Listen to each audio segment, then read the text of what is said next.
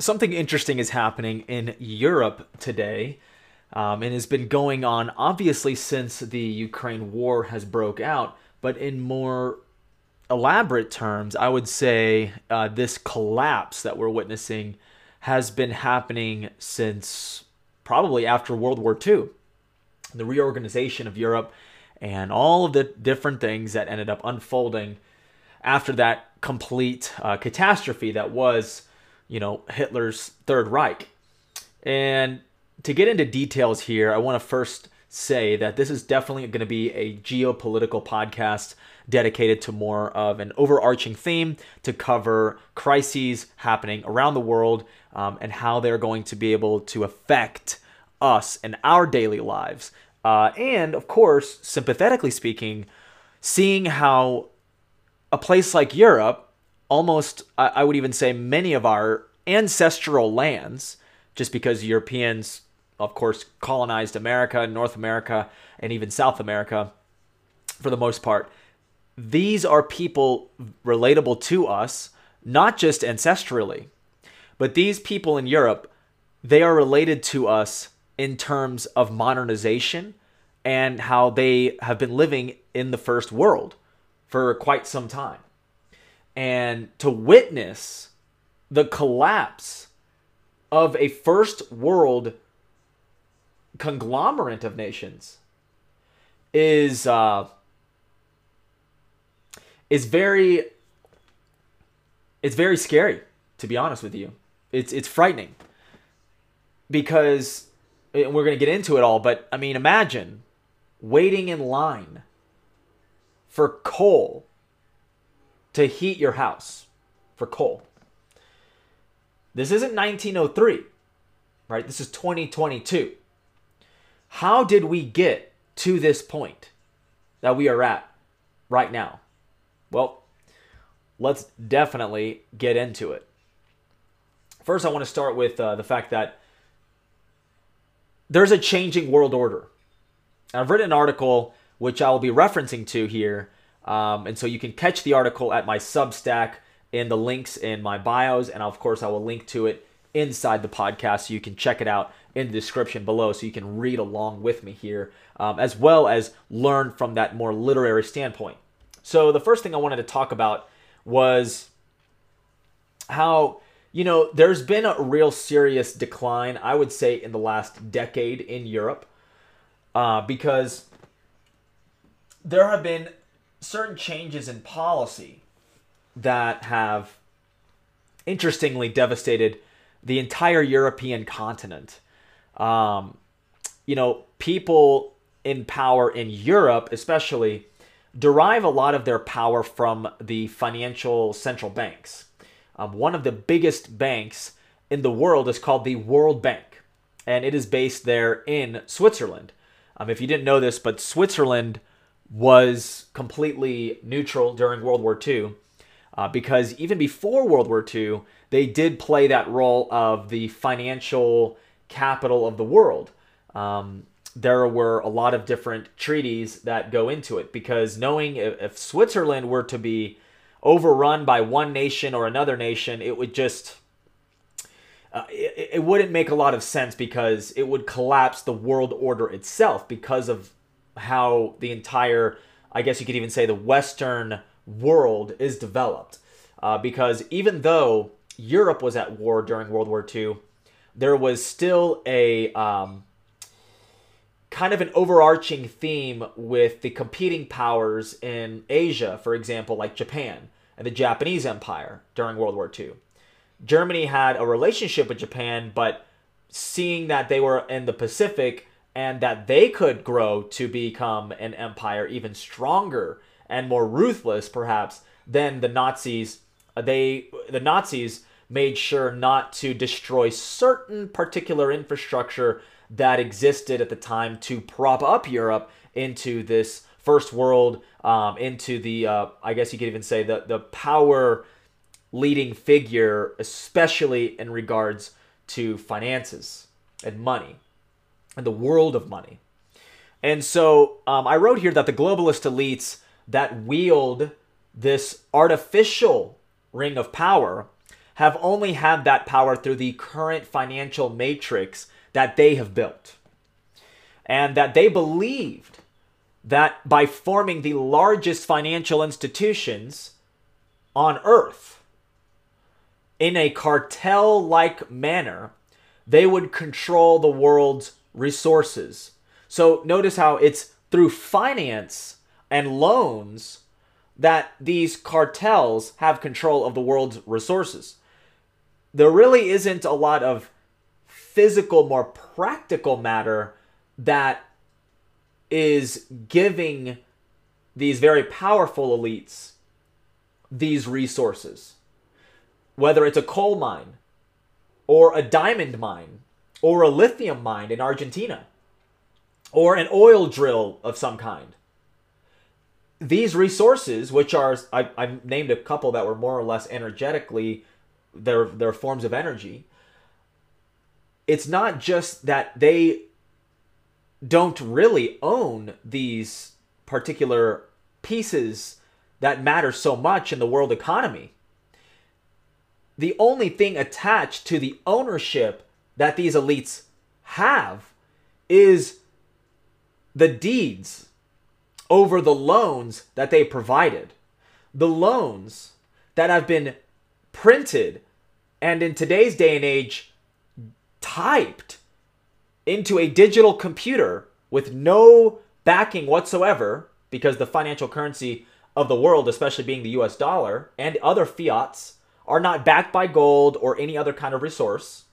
So when they print this money, or when they digitize it into existence to loan to a third world country or to a corporation in America, for example, they don't actually own anything.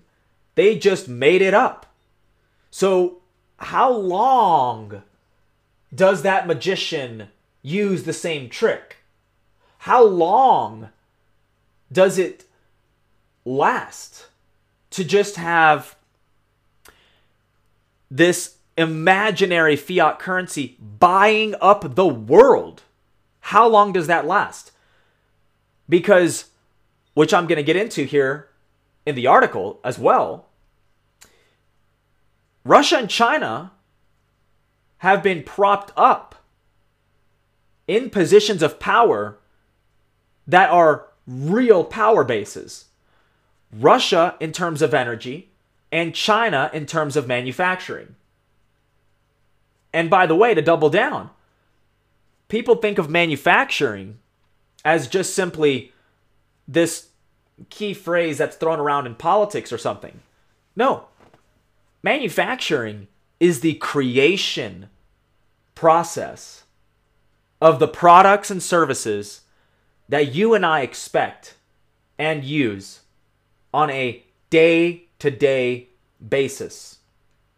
The camera that I'm looking at right now, that I'm recording this video on, the phone that you're holding in your hand, more than likely, was built in China.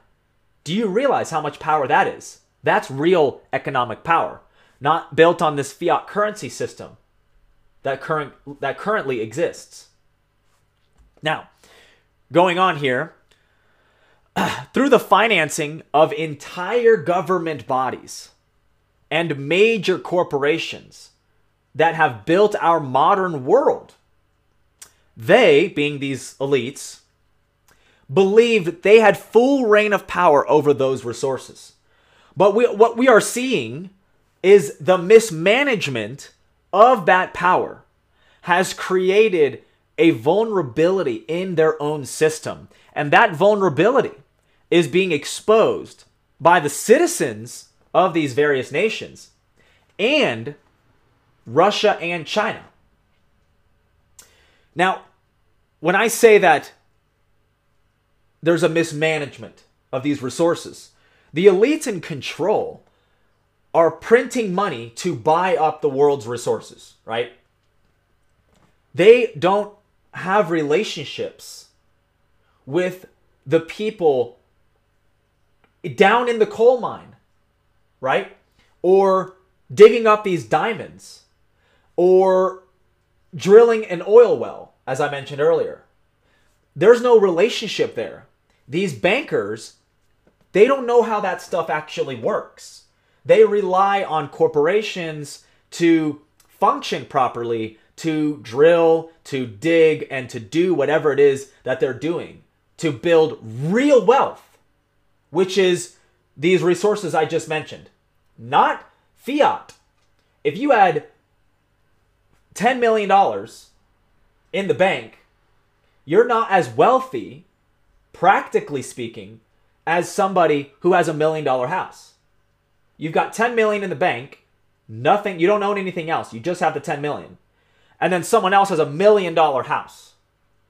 The person with the house is wealthier than you who has 10 million. Do you see? We are confused to think that the fiat currency is real wealth. It is not real wealth. And some of the big business entrepreneurs today don't even talk in terms of how much money they have. They talk in terms of how much they have cash flow. Cash flow is, I would say, a source of wealth. And the only way that you get cash flow is by buying real resources, real assets like real estate, and getting a cash flow from a particular asset. This is income producing assets, as they call it in business. And in our world, a lot of those assets that even you and I would buy, we would use the bank's money to buy it. The bank just prints the money. And as we learned in 2008, they have no financial liability, because when they make bad loans, the bank suffers. That's how it's supposed to work. But in 2008, when they made bad loans to people who bought up houses they could not afford, the banks were bailed out by the government. The Federal Reserve Bank, the central bank here in America, printed money to save the smaller, when I say smaller, I mean like Wells Fargo or large financial institutions. They bailed them out. They bailed out the smaller financial institutions. Imagine how big the Federal Reserve Bank is in comparison. So when they bail them out, that means that banks don't have any liability. Because if you loan a friend $1,000, right? And you say, look, here's this $1,000 that I will loan you. You have to pay me back, next Friday, $1,100, right? That's like, that would be a 10% return on your money. It's an interest. And so then by Friday, let's say comes around payday or whatever, your friend doesn't pay you the $1,000, right? Let's say they can only afford 500 or 200 or something like that. That's your loss, because although they still owe you technically, really, how are you supposed to be backed up? No, that was your choice as the financial institution to your friend, that when you loan that money, you also were taking a risk, because you were trying to get the $100 back, right? The 1,100 back, right? You make a profit, all you did was loan the money, right? Seems pretty seamless. In the real financial world nowadays, what we understand is that these larger institutions, these large banks, if they're big enough, they will be bailed out if given the opportunity by our government to prop up or continue propping up a fiat system that we exist in today. So I wanted to kind of first acknowledge that that's the source of a lot of our major issues. So when we think about it, carrying on, there is a sensation that people are going to start to revolt against that system. They're going to choose to no longer believe in that system, which is a fair assessment, right? I mean, why wouldn't we? Why would we just continue to prop this up with this other system? Why would we continue propping up this system? Essentially, the Matrix, being that it has enslaved us. It has enslaved us to believe that it's truly in power.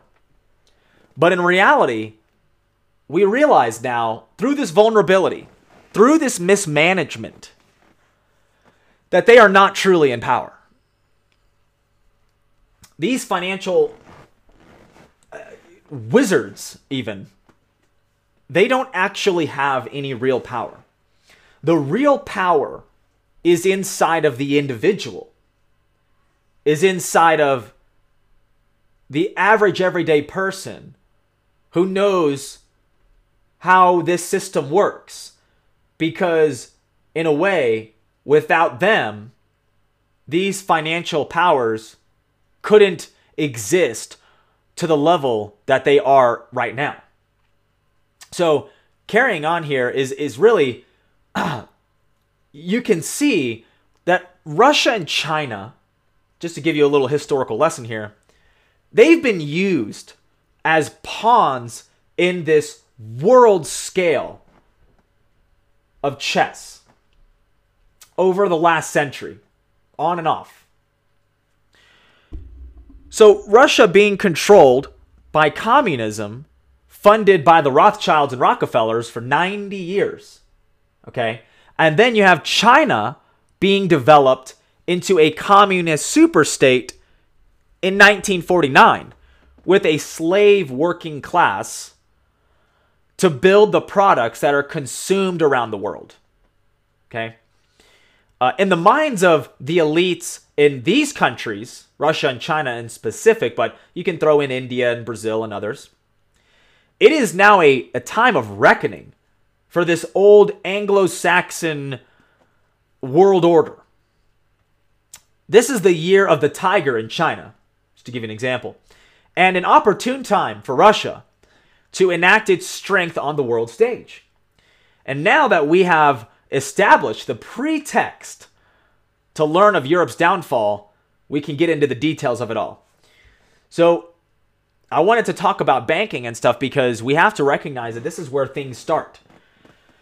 If you want to listen to a great book or read one, however you prefer, there's a book called An Economic Hitman.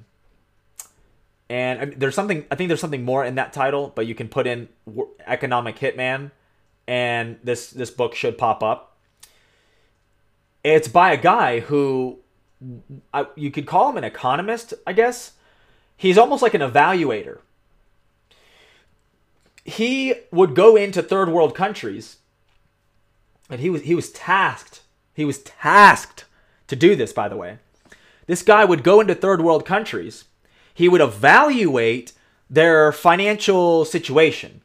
He would also evaluate their resources, how much money could be made from various different energy deposits or infrastructure projects, things like that, tourism, right? And so based on this financial analysis, he would make up kind of this fairy tale story and then report it back to the International Monetary Fund, which is a large central bank. He also worked with the World Bank, which is another large central bank. And these central banks would loan money to these third world governments, not even corporations.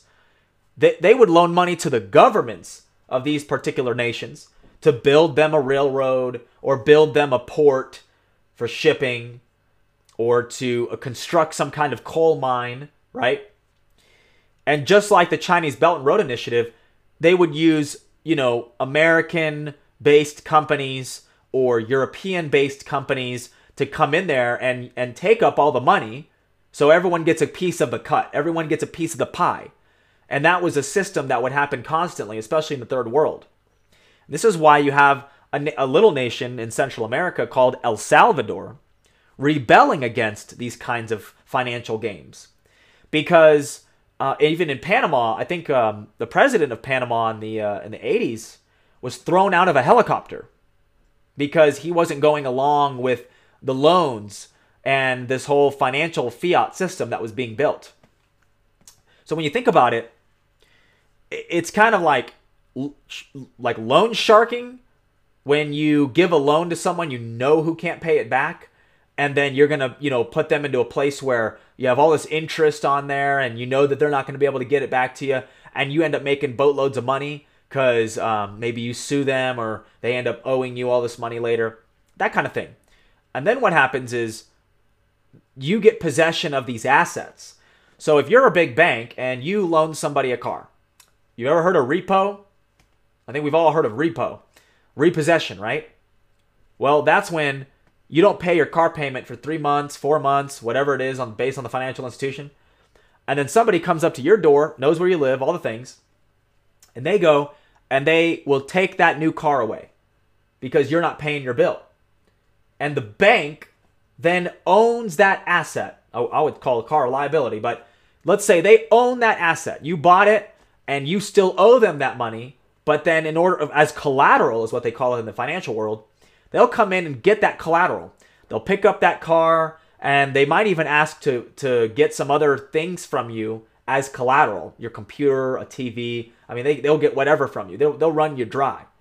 And there's a lot of cases in the financial world where people would do this thing just as a normal everyday situation. So we have to recognize that that is what's been happening to the third world for quite some time now. So in case you didn't know, Europe is on the verge of complete collapse, and they will more than likely have people freeze to death during this upcoming winter. How did we get to this point? Well, I will tell you, it starts with the idea that you can power your entire energy grid purely on solar and wind. We have known now, based off of Germany's example, that that is clearly not possible.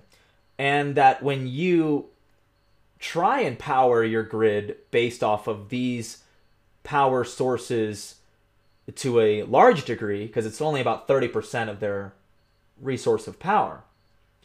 But even then, we know that when you do power these power grids through these renewable ways, what tends to happen is it is very inconsistent, and you're not going to get what you think you would otherwise get.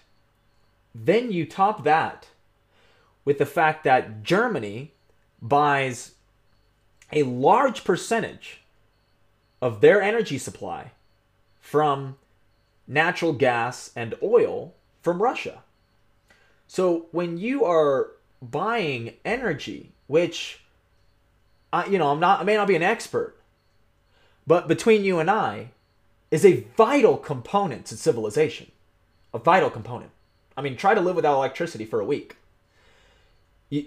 What would you do without electricity? Now, I go camping. So I have some camping gear. I could make things work. I could figure something out. But we have to ask ourselves, is the modern era person, human being, capable of living without electricity? Double that down with, why is this happening in the first place? Should somebody in the modern world live without electricity? Now, we can talk about going to be more ancestrally. We could talk about going backwards in time and seeing how our ancestors lived and how some of those ways of life are better or worse for humanity, generally speaking. I mean, look at some parts of the third world where they don't have electricity. We can argue that all day. But to take somebody who essentially has been coddled by the first world and the modernization of electricity and the power grid itself and throw them into a third world scenario without any preparation whatsoever and no infrastructure in place to hold the capacity of life to any degree that they had in the past is devastating. And that is what's happening in Europe. So I firstly want to talk to you about how there is a false utopia that solar and wind can build a type 1 civilization. We know that multiple energy sources are going to be needed to build a type 1 civilization. Type 1 being like interplanetary species, able to travel to Mars, live on Mars, colonize Mars, do all these wonderful things that humanity is looking forward to, or maybe just Elon Musk. But we're going to need some variety of power sources. We can use some sun, we can use some wind where it works. And we can use hydropower where it works. We can use oil We can use natural gas. And I would even say we could definitely use nuclear. There are various different energy sources. And there are more sources that are on the way, that are being created in labs everywhere. There are interesting fusion energy sources that I've been researching in the scientific field that have been coming out, and a lot of them been suppressed, actually. And so we don't know a lot about them because the patents are bought up or whatever have you. I mean, people have heard of theories around an entirely a car engine being powered completely by water, and then how Chevron or Exxon would buy up those patents and essentially, put them under the rug, right? And so we've heard of these ideas. So to sit here and say that solar and wind is the absolute future, well, we'll know by the end of this podcast, you'll know that that's not really the truth of the matter. And so this is kind of coming from the article that I read already, that I wrote already. Sorry about that. And then again, like I said earlier, you can find this in the podcast description. But look, it was never supposed to be possible to have solar and wind completely powering our world, our civilization, to the extent that it does. Okay? Because the elites in control of our resources have decided to destroy any capacity of life to live a decent life. And even further than that, a lot of them want to depopulate. How do you depopulate a society that's built on an infrastructure like coal and natural gas and oil? You strip them of these things, you convince them that it's good for them, and then you watch as they whittle and die. That's what's happening in Europe right now. Europe has now collapsed into a second world, almost even a third world status. Now, again, you can say all the things you want about, well, those colonizing bastards and they deserve to fucking die and freeze to death or whatever. Maybe that's your prerogative. Me, on the other hand, I'm not going to be that way. I'm going to sit here and tell you that that is not a good idea. And that is not good for civilization. And I will tell you that it is definitely not good for America to have Europe freeze to fucking death because they have no access to energy. Because their policymakers made it their decision to take them off of their own domestically built oil and energy supplies and put them on solar and wind only, and then to solely essentially make Russia a monopoly on energy for all of these European nations. Because Russia has no problem drilling oil. Russia has no problem digging for coal and sending that power through power lines all the way into all over Europe, essentially. So the green agenda is really just all built on a lie. Similar to being in an abusive relationship where you're cut off from any other person or activity that could be good for you in the name of keeping you safe and prosperous, moving into a new world, right? It's what an abusive person would do to you, right? An abusive person would date you and cut you off from all of your friends and all your family and all the people that really care about you. They would create them as an enemy. They would demonize any other kind of activity that you may want to do because they'll say to you, well, you don't want to do that because it's so-and-so and so-and-so. And they make excuses around maybe you going and working out or losing weight or whatever. Why? Because that abusive person is insecure and they don't want to let you go. They don't want to see you get better in life because they don't see themselves as that growing person. They know the secret is that if you were to improve your life somehow, that you would forget about them, that you wouldn't need them anymore. Very similarly, I would say some of our policymakers have put us in this position where we are now beholden to this new grand idea. The idea that is actually not going to develop into the future at all. Just like the abusive relationship. It's not really going to end up in marriage, and maybe it is marriage, but it's not going to end up being prosperous in the end somehow, even though you're convinced of that. Right now, policymakers all over the world, and especially here in Europe, have convinced their population, who are now waking up, that these alternative sources of power, these renewable sources, are somehow going to give them the same quality of life that oil and natural gas and coal have provided them, and even nuclear. But we know now that that is not the case, that that is not ever going to happen, and then that was never the plan in the first place. These are the same people who talk about depopulating the world. These are the same people who want control over a vaccine mandate and all the things. So we have to grab this. If you're going to take this, you're going to take anything away from this podcast in particular, it is this episode. It is this. The same people who are injecting you with a poisonous vaccine only to tell you later that it was a complete and utter fraud are trying to tell you and I that the energy resource that we are currently using is not good for the earth and is not good for us, even though evidence supports a different argument. And they are trying to convince us that this new form of energy, or this renewable form of energy, is going to provide the prosperity and the quality of life that we currently have right now. But in reality, it is going to take us backwards. Because if you look at Europe, and you look at Germany in specific, you can see that they are becoming deindustrialized, that they are suffering from living in a nation that has no access to their own energy. They have been cut off from their own domestic supply in the name of a green world, in the name of a renewable system. And it's all been a fraud since the beginning.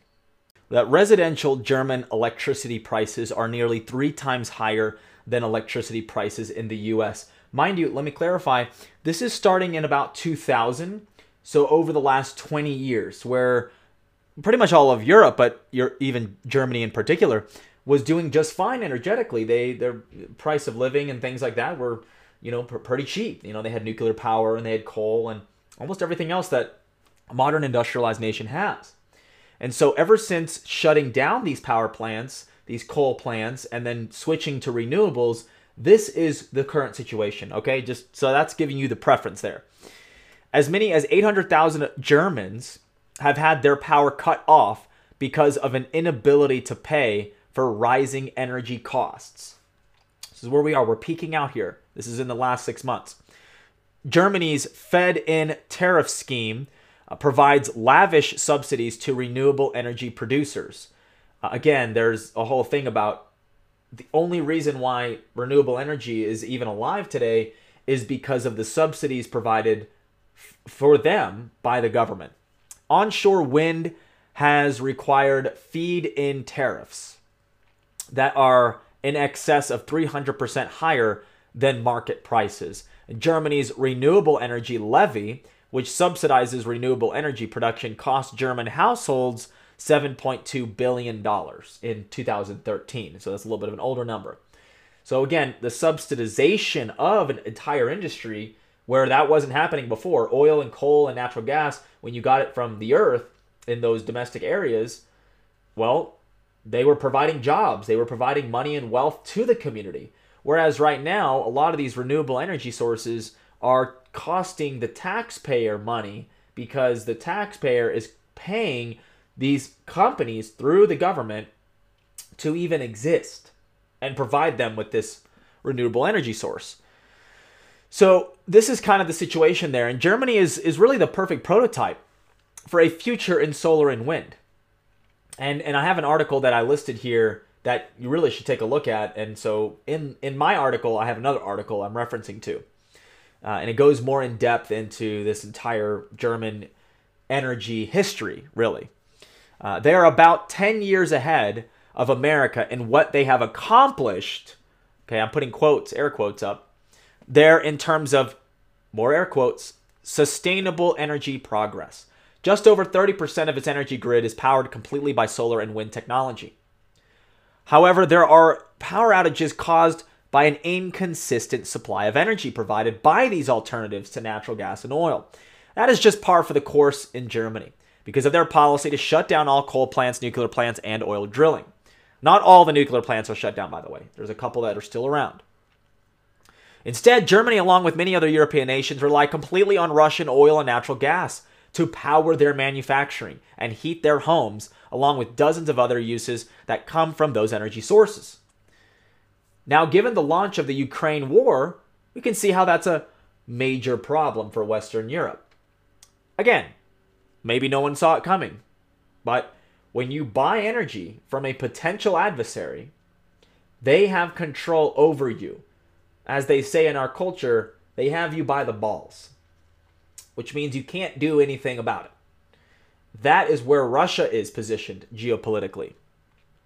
And in this article, I have pictures of in Czechoslovakia, for example, where they're having mass protests against the war in Ukraine. Not because Putin's invaded Ukraine. No, no, no, no, no. For the Czechoslovakian government not to support the Western-backed side of the Ukraine war. These people are there because they're like, look, we don't care about this war in Ukraine. We care about the people, and it's a devastating situation. But these people protesting are essentially saying, look, we can't afford to not only not send these people weapons and stuff and all the things. We can't afford the energy that Russia is now cutting off. And when there's a low supply, price goes up. This is economics 101. And so I put that there's another article here. I screenshotted that. It says, Europe has little option but to rescue consumers from the energy crisis. And it says, with no end to Ukraine war in sight and transition away from Russian gas ongoing, scale of support will be massive. So now there's supporters in these countries that are really supporting Russia. Basically saying, look, just stop with this whole war. Because watch this. This is the most important part of the Ukraine war. The Ukraine war would already be over if you actually studied what Russia is asking for their terms, their peace terms.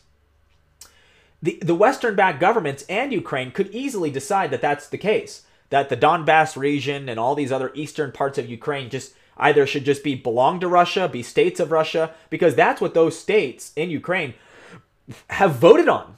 They have had a referendum. No one talks about this. But the Donbass region, which is a whole area of Ukraine, but the eastern part of Ukraine that is bordering with Russia has already voted. The people, the city governments, the state governments there, they've already voted to be annexed by Russia. Nobody talks about that. They've already voted to be a part of Russia. And it is Ukraine's attack on those regions that over the last 8 years, since 2014, has become an attack on Russia itself. The war that has been happening has been proxy. It's still proxy, but it's obviously a major power involved now. I mean, the Russian people are actually inside of Ukraine, right? So what we're witnessing is a lack of leadership on behalf of the Western governments in Ukraine to be like, hey, we understand that this is the dispute that's been happening. Russia, you've clearly put your soldiers in here. You have violated this or this. But at the same time, you had your reasons. You know, war's a racket. But they have their reasons. And to understand Russia's purpose is to understand that they have terms. They don't want to be at war. It is costly for them. Even though Putin says they've lost nothing. And it's like most recent thing. It's really funny. But the point is it costs them. And so Russia has clearly stated what they want. And it is to honor what the people in eastern Ukraine have already voted on. Just to honor that. Just to say, look, they are now part of Russia because they have been discriminated against, and all these issues have happened in Ukraine to lead to this adoption by Russia, to adopt or annex these regions of Ukraine. So, again, we could end the war right now. I mean, if America came in there and just negotiated some kind of peace deal and agreed to those terms with Russia, the war would be over. But war is a racket. And there's going to be a continuous state of warfare because there is so much money being made right now. When America sends billions of dollars to Ukraine, this is a huge racket. This is just all corruption. The money isn't even going to the people to feed anybody. No, it's all going towards weapons and new concepts, new war concepts.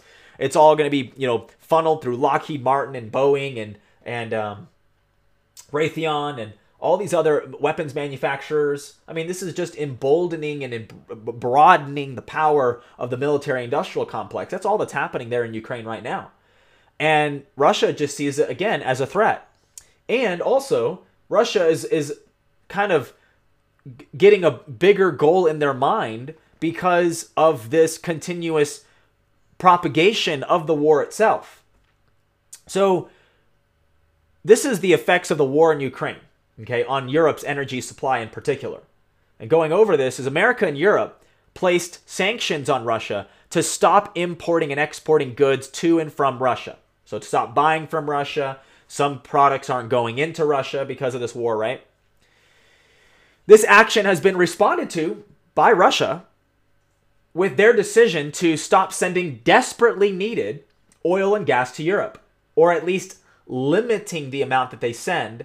And also, they are sending it, but at a huge price. So now Europe, which is dependent, like a drug, they're dependent on this oil from Russia because the green energy thing doesn't really work. It's just a facade. And Russia has played their cards. And here we are 6 months later in September, and the Russian economy has grown significantly. They are clearly winning in the ground war in Ukraine. This week in particular, there's been a counteroffensive by the Ukrainians to try to push Russia out of a certain area, and I think they've become successful. But ultimately, Russia's winning the ground war. I mean, ultimately. And Russia's alliances with China, Iran, India, Brazil, Turkey, South Africa, and Hungary are stronger than ever before. And not only that, but the Russian currency, known as the ruble, is the strongest it's ever been compared to the US dollar. So the ruble is now powerful all of a sudden, when the Western media will have you believe that Russia's in decline. It's the propagation of lies that makes us in the West, in Europe and in America, believe that somehow we're winning in this war in Ukraine, or that Ukraine is winning. I would even say that there's been kind of a media blackout over the last few months from mainstream news about the Ukraine war, because the truth is that it's not going very well. Only recently you're seeing some kind of development because there's some kind of effort to counter strike.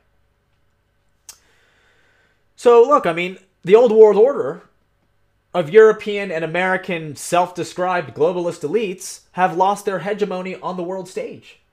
This control they had over Ukraine, the IMF, as I mentioned earlier, economic hitman, just look into it. The International Monetary Fund was involved in loaning money to Ukraine and trying to rob the Ukrainians of their own resources. I mean, this is really what's going on. So in a way, and I'm not the only one saying this, people in Ukraine really believe this, Russia and Putin are seen as liberators from the poachers that are the Western-backed central banks like the International Monetary Fund. That's what's really happening there. So, whose side are we really on here? Who is in the righteous side of history? It's going to be very difficult to hash it all out, but in due time, I think we'll see that Russia had their rights, and I would say that the Ukrainian people have their say. And I would say that the eastern part of Ukraine, the people living there, the majority of them are supportive of Russia and the invasion itself. I mean, and that's a hard truth to swallow. But the energy crisis in Europe is only the beginning of the end of this world order. If you know anything about warfare, you'll know that energy supplies are the most critical aspect to waging war. Take this as a history buff. The oil embargo on Japan is what led to Pearl Harbor. The attack on Pearl Harbor, that is. Energy is everything.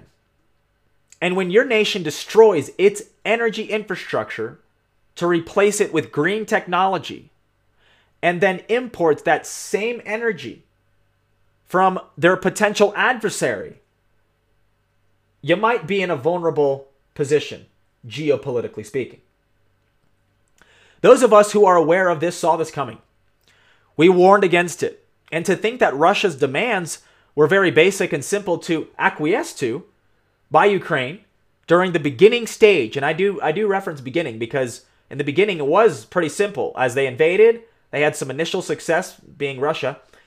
They went to Turkey. They sent a team to negotiate in Turkey to provide diplomacy, and Ukraine had their team there, and their terms were very simple, hard, but simple to agree to for these Western elites, and they didn't do it, as I referenced earlier.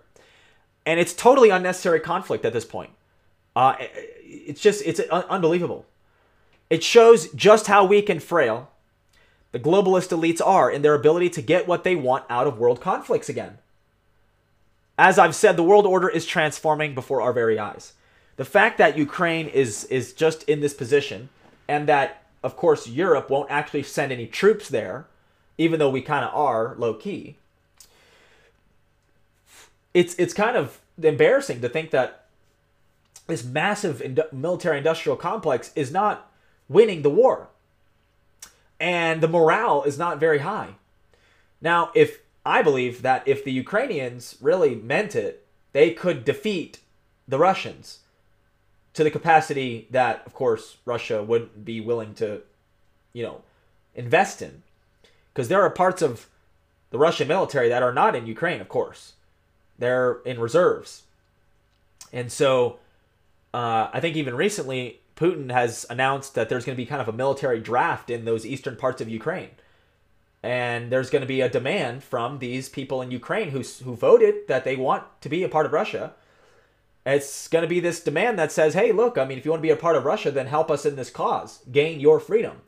And it's not to say that that's not happening, but a lot of these Eastern Ukrainians are starting to sign up and enlist and start to fight in their own war.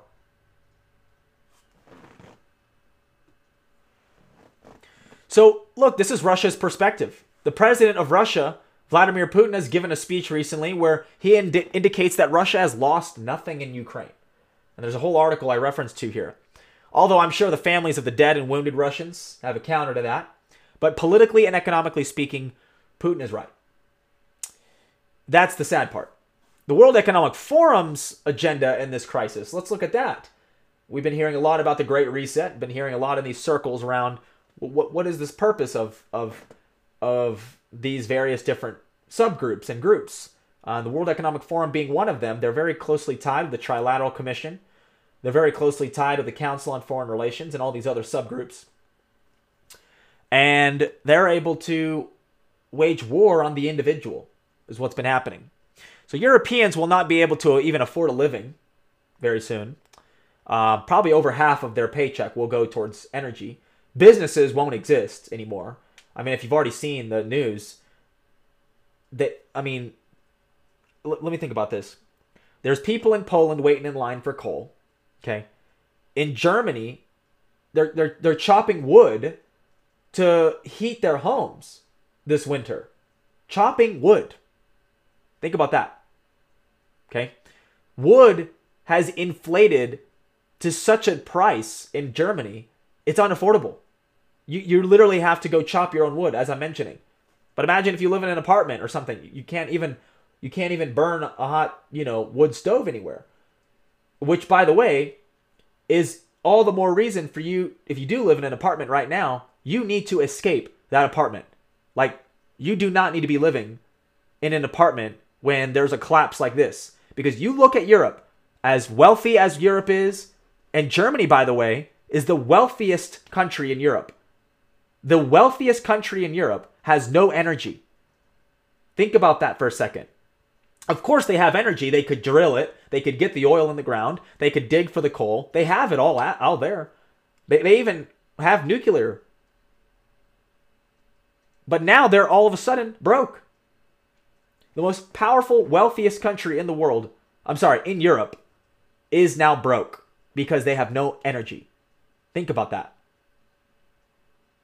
The effects of these policies will inevitably destroy the living standards in Europe completely. But this has always been the plan for Europe. The European Union, through the World Economic Forum agenda, still has full intentions on eliminating the majority of their population, forcing their citizens into communes, and building their smart cities. That's still on the agenda plan. It's just going into more of accelerated fashion. Russia is essentially accelerating this design collapse of Europe. It almost makes you question whether Russia's invasion of Ukraine is all a part of an even larger agenda to de-industrialize the modern world.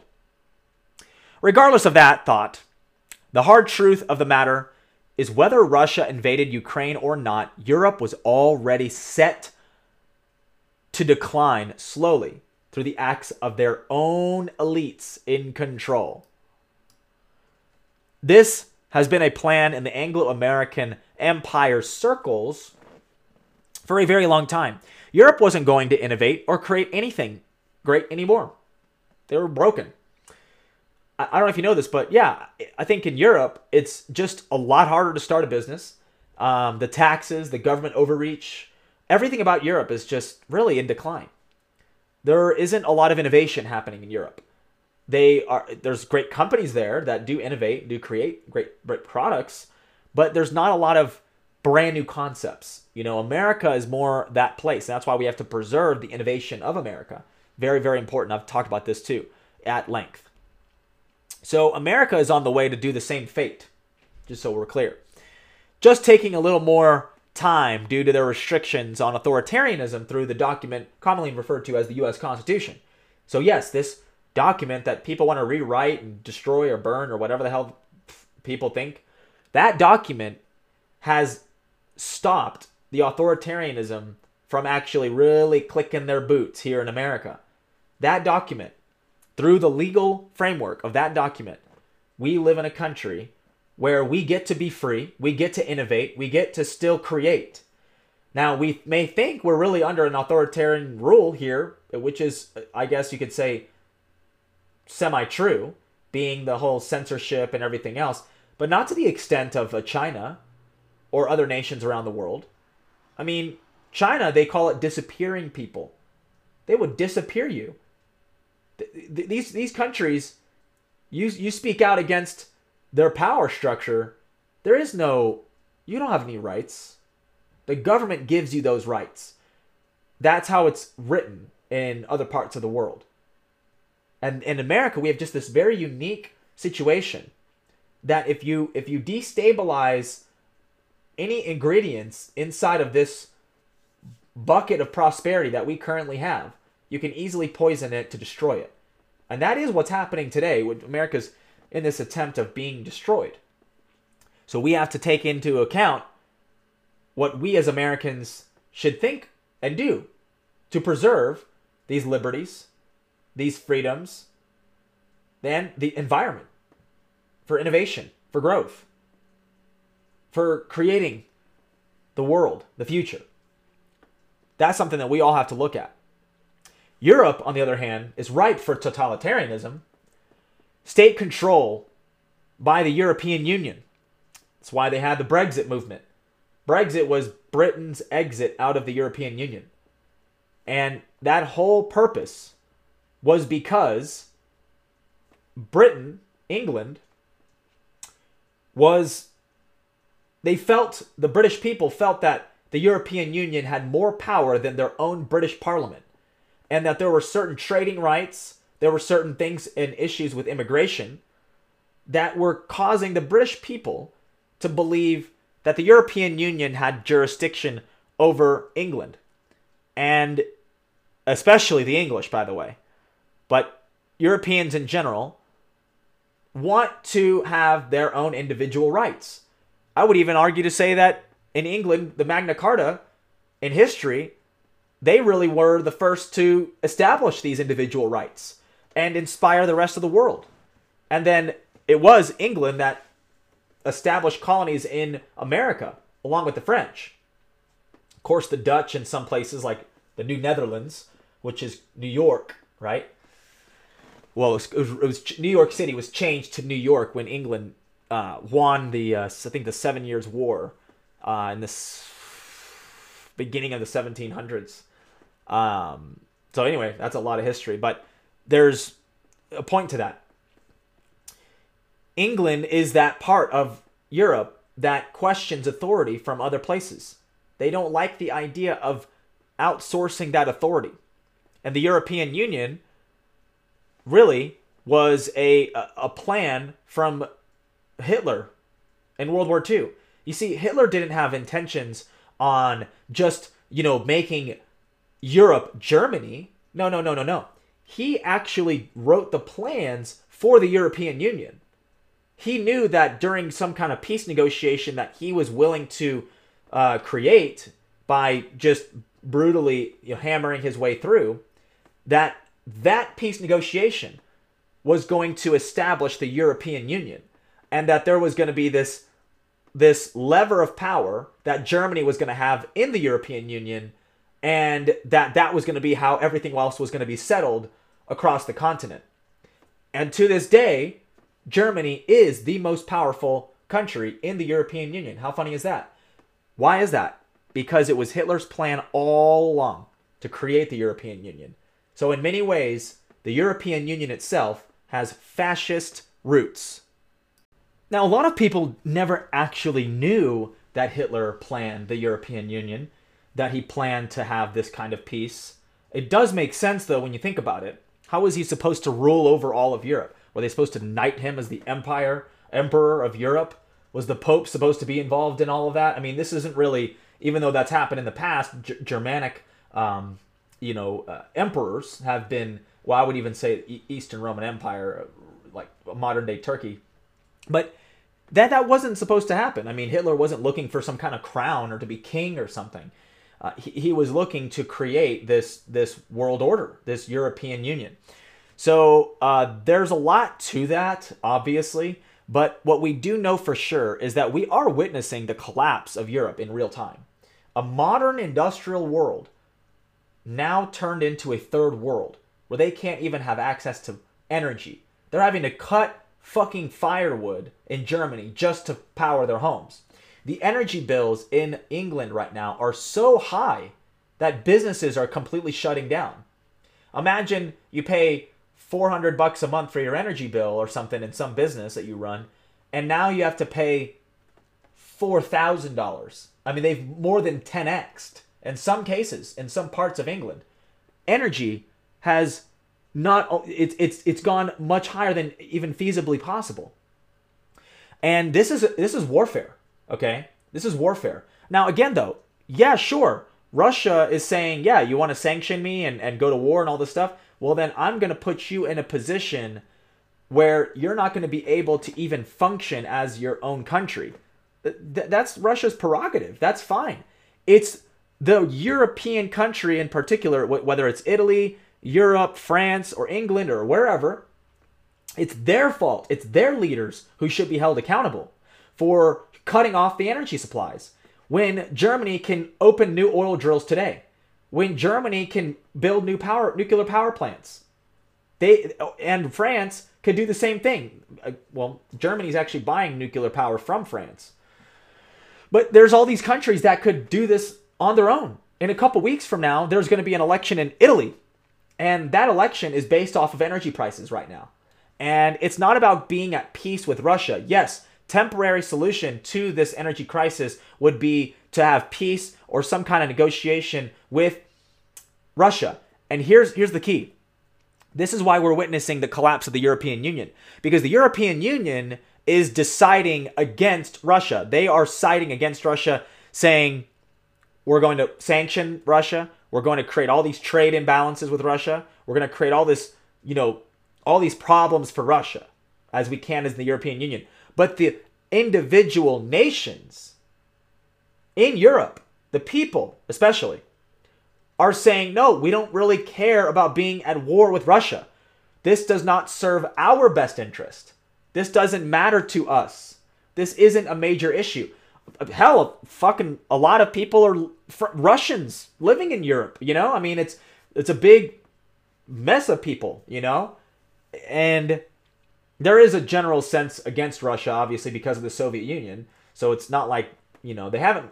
Russia isn't perfect, and Russia has not left that that place in people's minds of what they once were, being the Soviet Union, being the devastation, being the stories of the horrific nature of what the Soviet Union was like. To even be there, to be Russian in the Soviet Union, okay? So there's a lot there. There's a lot to say there. And so the European Union, though, as a whole says, oh, we want to be against Russia. Where the people of these European countries are saying, no, that doesn't matter to us. So what I see forthcoming in the future is a country like Italy, for example, but other nations who are maybe smaller or maybe they don't have as big as, you know, leverage over in the European Union, but they're going to start leaving the EU, just like England. England will actually leave the EU, finally.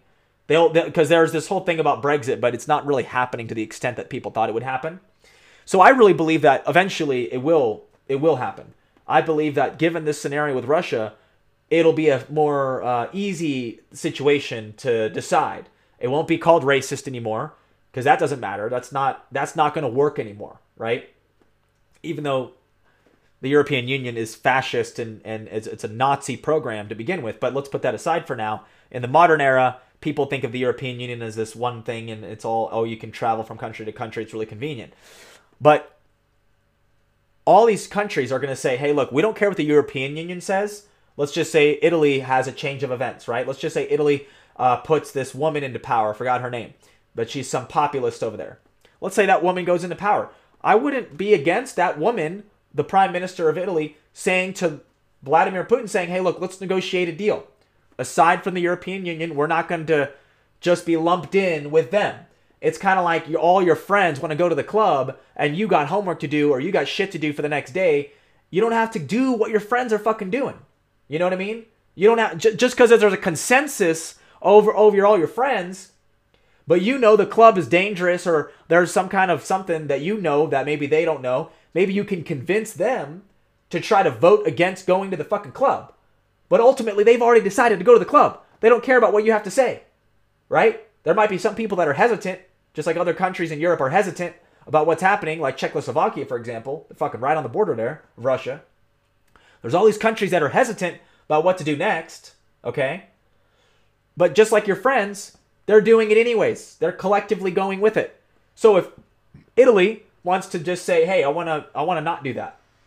I want to get to a point where Italy says, I don't want to be at war with Russia. I'd rather make another deal. We're looking at that potentially happening for Italy in the next a couple months at most. So at what point do we kind of collectively understand that the energy crisis is brought on by the elites themselves? They're putting Europe into this crisis on purpose.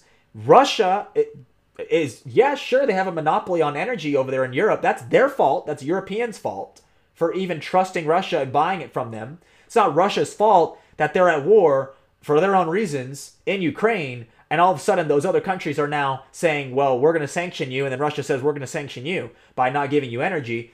That's not Russia's fault. That's these European leaders' fault, right? So in real time, we're watching this collapse, okay? And Europe, by the way, was even worse when it comes to COVID lockdowns. They have energy restrictions. Like, I think in Sweden, I believe, if you are caught having your thermostat at a certain level or whatever, you could actually serve time in prison. You could be fined, I believe it was like thousands of dollars you could be fined just for turning your thermostat one direction or another. I mean, that's authoritarianism, if you ask me. And that's Sweden's fault. They have access to all kinds of energy sources, but they choose to be at war with Russia, A. B, they choose to cut off their own energy supply from their own domestically sourced resources. That is insane to me.